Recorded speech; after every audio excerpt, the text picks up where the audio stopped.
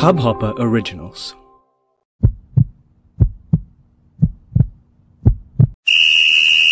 Thank you everyone for being so patient with the unofficial VAR. I mean, it's been some tough times in the past few weeks, and the last episode I remember was 21st of September, which is a Friday, and we did the review of the Champions League and the week that went by. But then suddenly what happens is when the weekend comes in and then you have a double game week and then you have a UCL thing, it becomes too much, and vacations can be too tempting, and I was on one, but now I am back.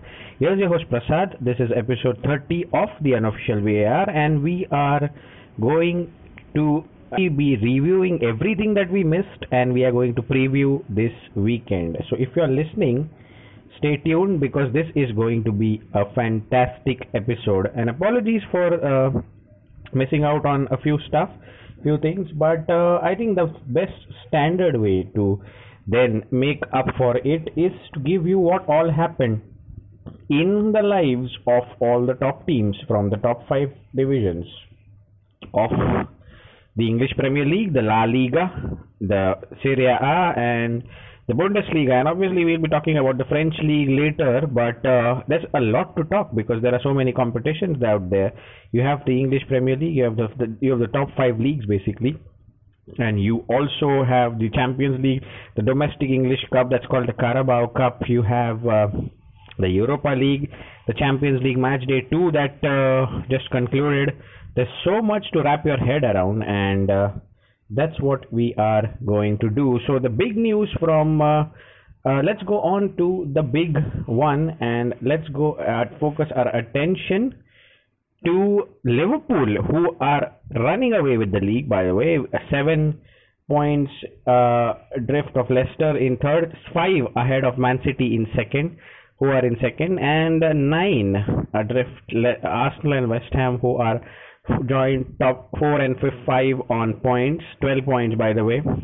So if you look at every other team, it's Liverpool who you have to beat, and that's been the story so far in the first 7 games, and it looks to continue for a long time. I mean, City struggled at home to Spurs. I mean, they should have won that game, but they didn't. Then they lost to Norwich City, and just when you thought that they would lose again or they would draw at Everton, they won. So they've kind of dropped 5 points, but the 5 point looks so massive. And Arsenal, meanwhile, playing out a shameless 1-1 draw at Old Trafford. Clearly the weakest of weak Manchester United squad in years that should have been put in their place, but the Gunners boss again going with a negative approach, I should say. I mean, there's a 0.1 there, and people would argue that Arsene Wenger's side lost there playing beautiful football and whatnot. But I think this was the team to go for the kill. This was the time to go for the kill. And sadly, the decade-long, 13-year-old record stands. Arsenal still to beat Manchester United at Old Trafford now, since that 2006-07 season when Adebayor scored the winner. So I'm sorry I'm drifting away from the topic.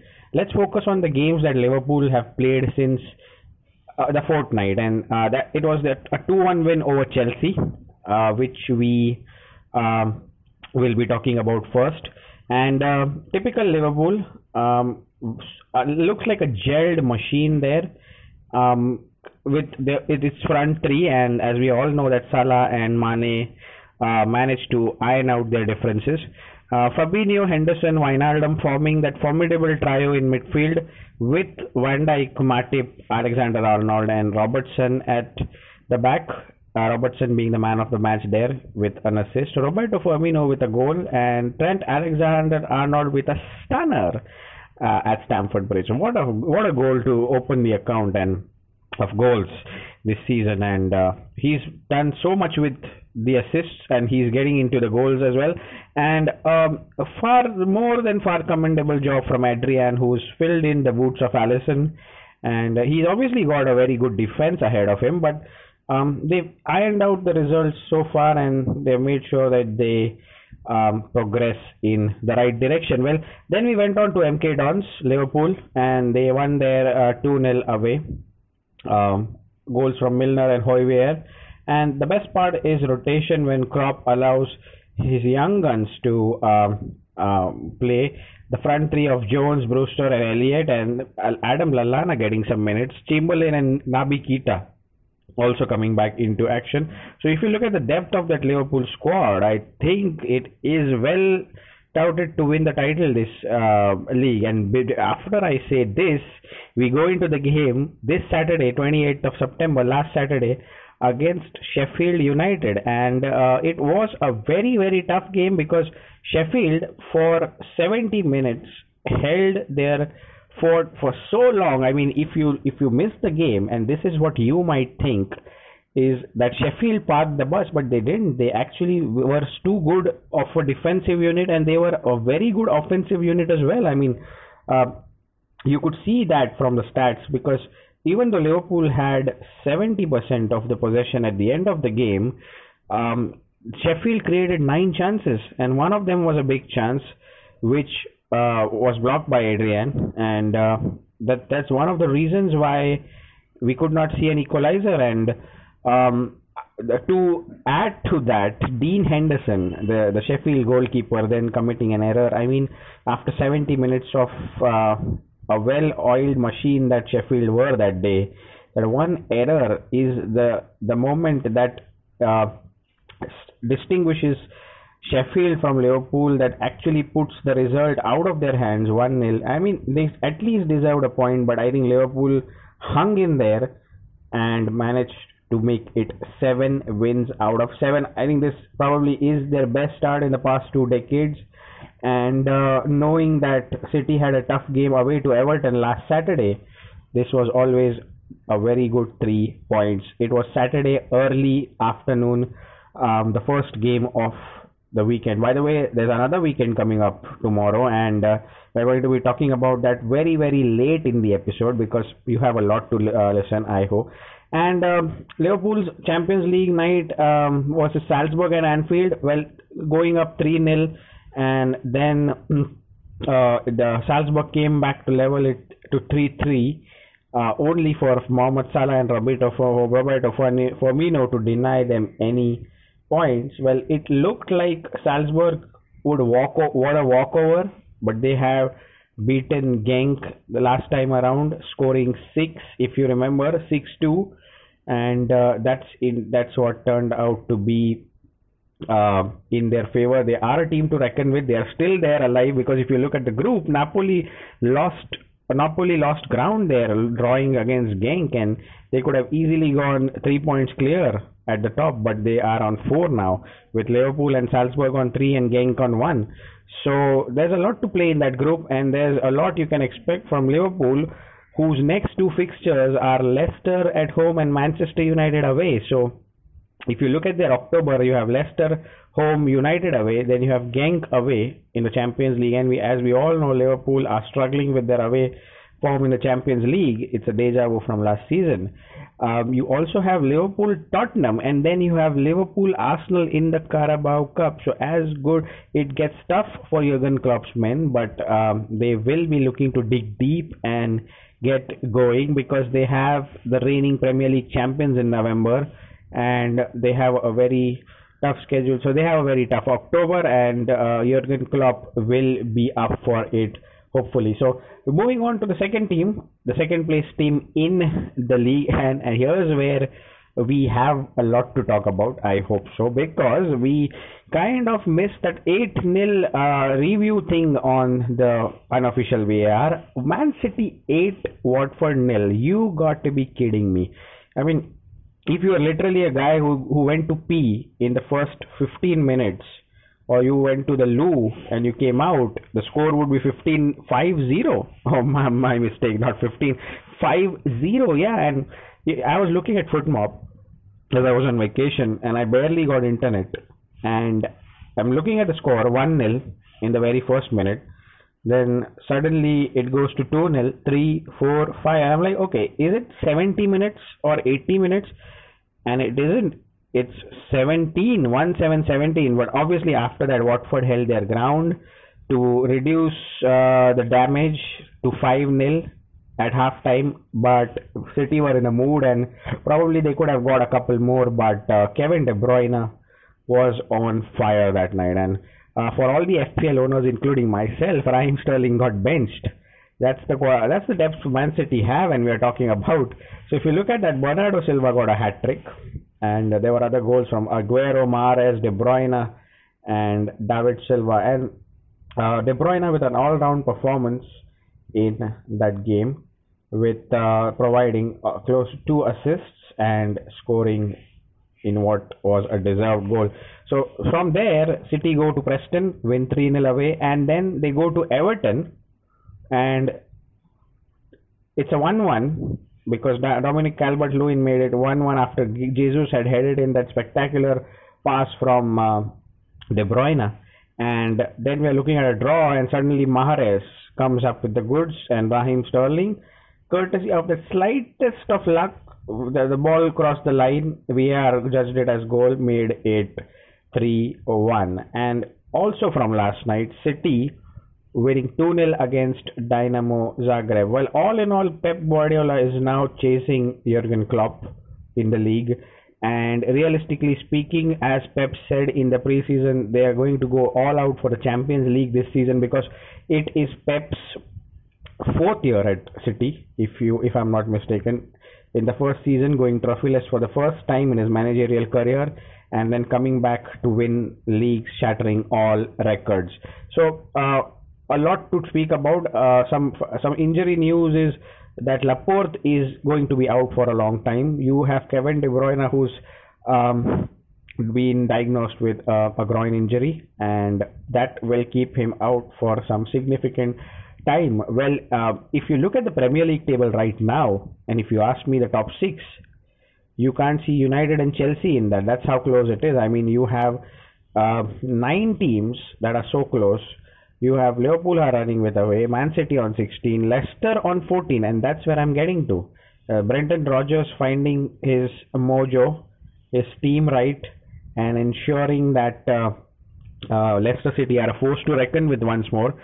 Jamie Vardy's found his scoring boots again, and he's along with Maddison and along with Tielemans and the other players have put on a show. I mean, if you look at the Tottenham game, Leicester 2, Tottenham 1, Harry Kane's spectacular being cancelled out by Pereira and an informed Maddison, and so it's win-win-win for Leicester. And this no midweek action means that they are completely rested for their game against Liverpool. A 5-0 win over Newcastle on last Sunday, which meant, obviously, because Newcastle were a man short, but you can't deny that Leicester were on song, and Jamie Vardy bagging a brace there. Wilfred Ndidi adding so much steel to that Leicester midfield, making sure that Pratt and Tielemans and Perez also shine. And to be very honest, there's a young lad in Leicester, Harvey Barnes, who's making great names for himself and is a star to look out to. So Leicester travel away to Anfield this weekend, and if they kind of can upset Liverpool, we have a title race on our hands.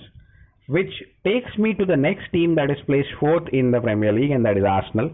And I know this is getting a bit tedious and monotonous, but I'm loving this time recording this podcast here because it's been a while since we did this, ain't that?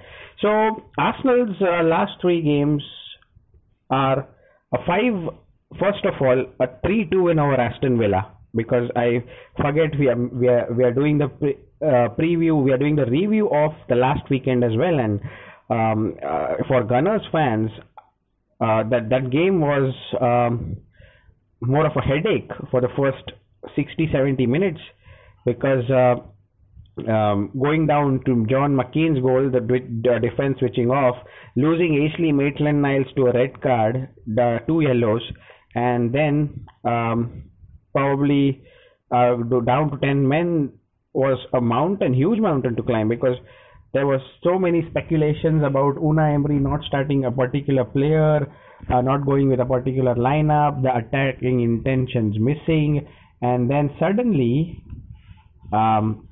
you see Nicolas Pepe score that penalty, for whom Matteo Guendouzi was sensational. The run he made, he took on the responsibility of going past players, and in the end Villa had to foul him inside the box, and that led to a penalty which Aubameyang handed it over to Nicolas Pepe, a confidence booster for him, and that clearly meant that Nicolas Pepe got off the mark in an Arsenal shirt. He has a couple of assists and a goal right now, and that's going to do a lot to his confidence. Well, then, as soon as you thought there were just 90 seconds in between that goal and Villa going back in front, Jack Grealish drying from midfield, Granit Xhaka already on a yellow, can't commit, and it's 2-1 to Villa. And then, for all the complaints about Unai Emery not being up to the mark with his starting 11, got his subs right, brought in Joe Willock for Xhaka, got in Lucas Torreira for Dani Ceballos, because we all know that Xhaka and Ceballos was exposed that day. And in comes Callum Chambers from the right, makes it 2-2, and again Matteo Guendouzi being instrumental in that pass to Chambers. And then it was just about individual brilliance from the man that's leading Arsenal to the right end of the table, and that's Pierre-Emerick Aubameyang. Took on the responsibility from the D, scored that free kick, 3-2 Arsenal. Arsenal hang on, massive 3 points, relief for the manager, relief for the fans, the Emirates going crazy. Well, as a fan, that is the thing that you want to watch, isn't it? And Nicolas Pepe booked later for his celebration or for saying something to the ref, but doesn't mind 3 points to the Arsenal, and we all thought that the Gunners were back. But then if you look at the next match, they played Nottingham Forest with 5-0, Arsenal 5-0, and the best part about that match was Kieran Tierney starting that game, and Gabriel Martinelli with a hat trick there, with a brace. I'm sorry.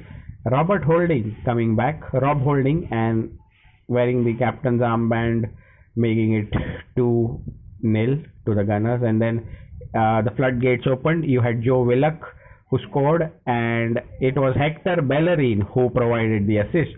Reece Nelson also got into the act. Callum Chambers providing an assist from the left this time, and you had Gabriel Martinelli, who was again assisted by Callum Chambers for another goal. So 3 assists for Chambers, 1 from the right, 2 from the left. For more of that 5th goal, it was an individual brilliance from Gabriel Martinelli, who is scoring every chance given to him by the manager and the players.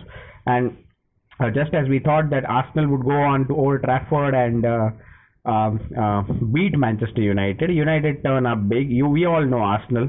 The Arsenal, if a team is struggling for confidence, if a team is struggling for points, if a team is hungry for a win, again, you want to turn their fortunes around, make them play Arsenal, and they will. And that's exactly what happened.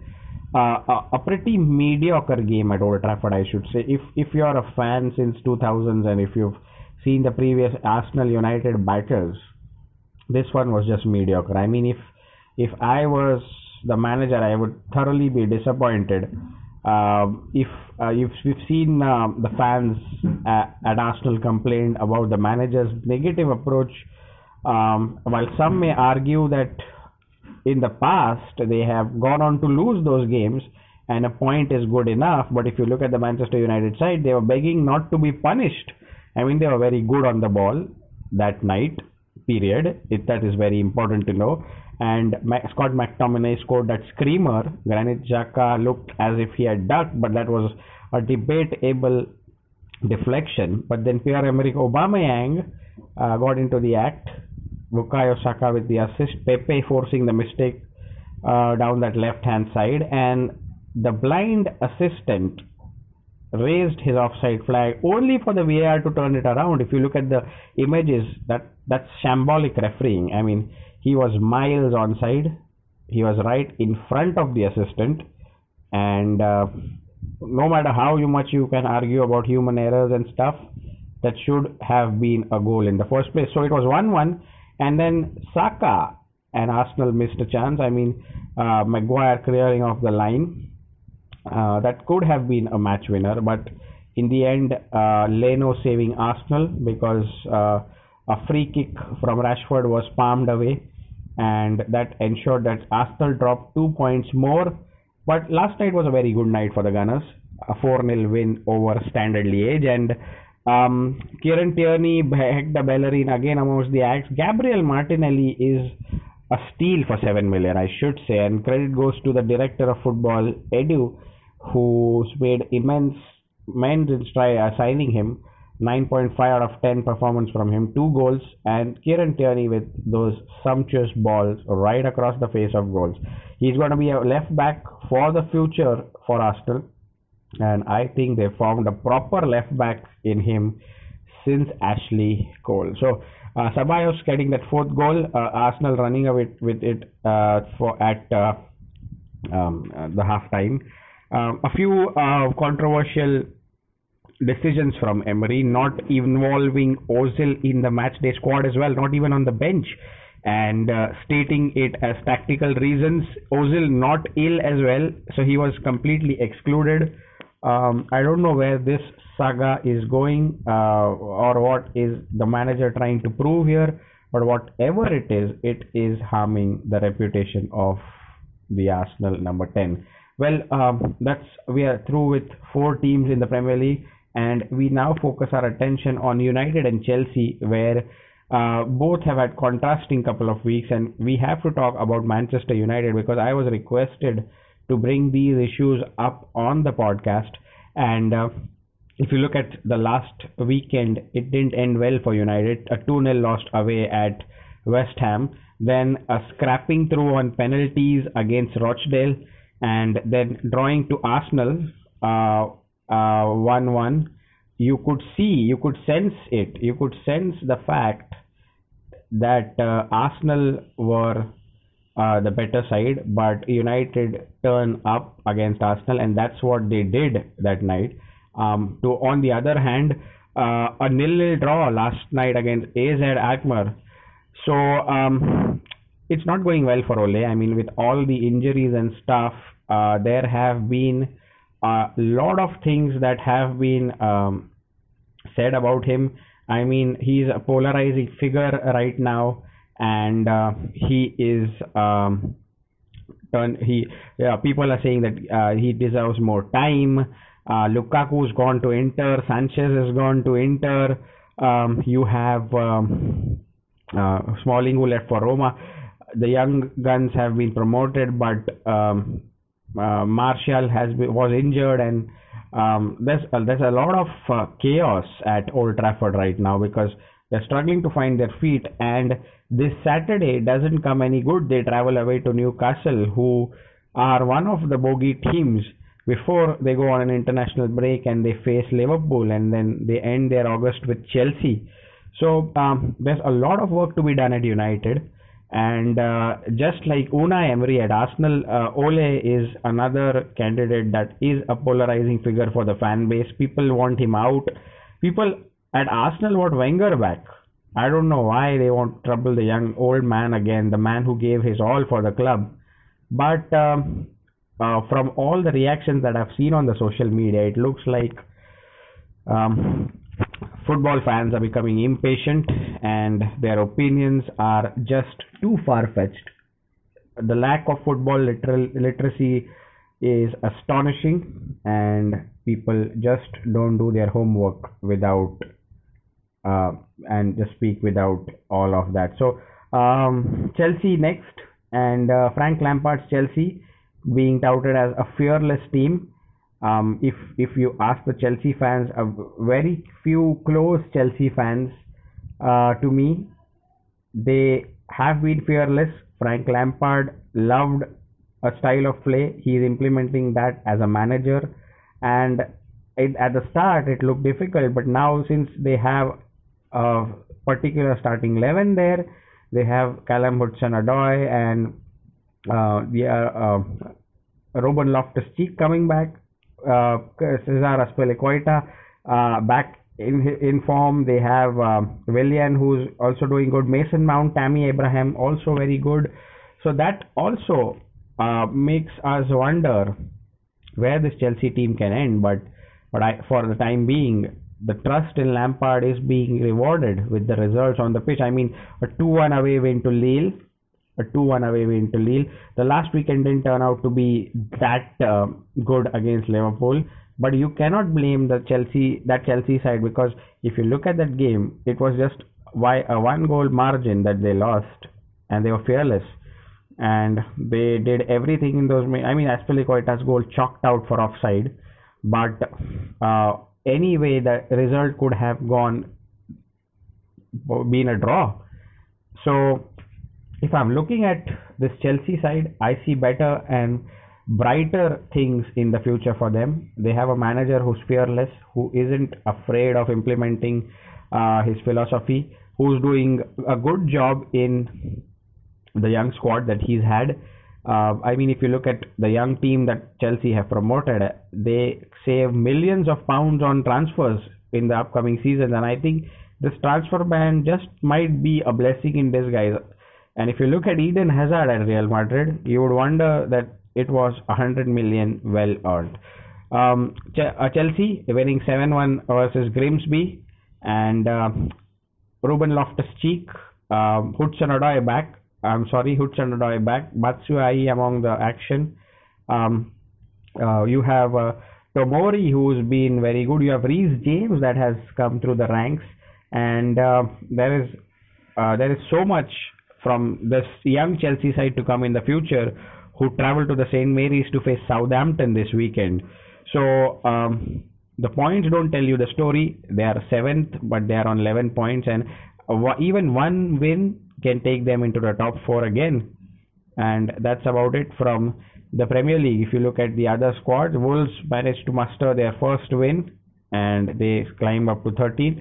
You have Watford, who are still winless in 7. You have Newcastle, you have Aston Villa at the bottom, and you have Norwich on 17, who have beaten the Premier League champions. So that's how open this league is, and that's how we love it. Well, there is something more to talk about, and for that we are going to need another part, because we are going to go part by part on the unofficial VAR, and we are going to release a second episode after this, part 2, where we talk about the Spanish League, the LaLiga, which is the Spanish League, the SerieA, the Bundesliga, and that will be it for this episode. So part 1 ends right here. Stay tuned for part 2. Do make sure that you tune in again. It's just below part 1. This is your host Prasad saying goodbye for now. Part 2 begins in some time.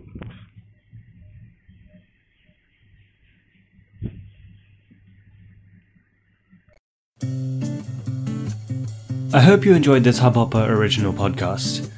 If you want to get started with your own show, please do get in touch. We'd love to have you on board. Send an email to info@hubhopper.com. That's info@hubhopper.com, and we'll get back to you in a flash. We're looking forward to creating some great audio content together.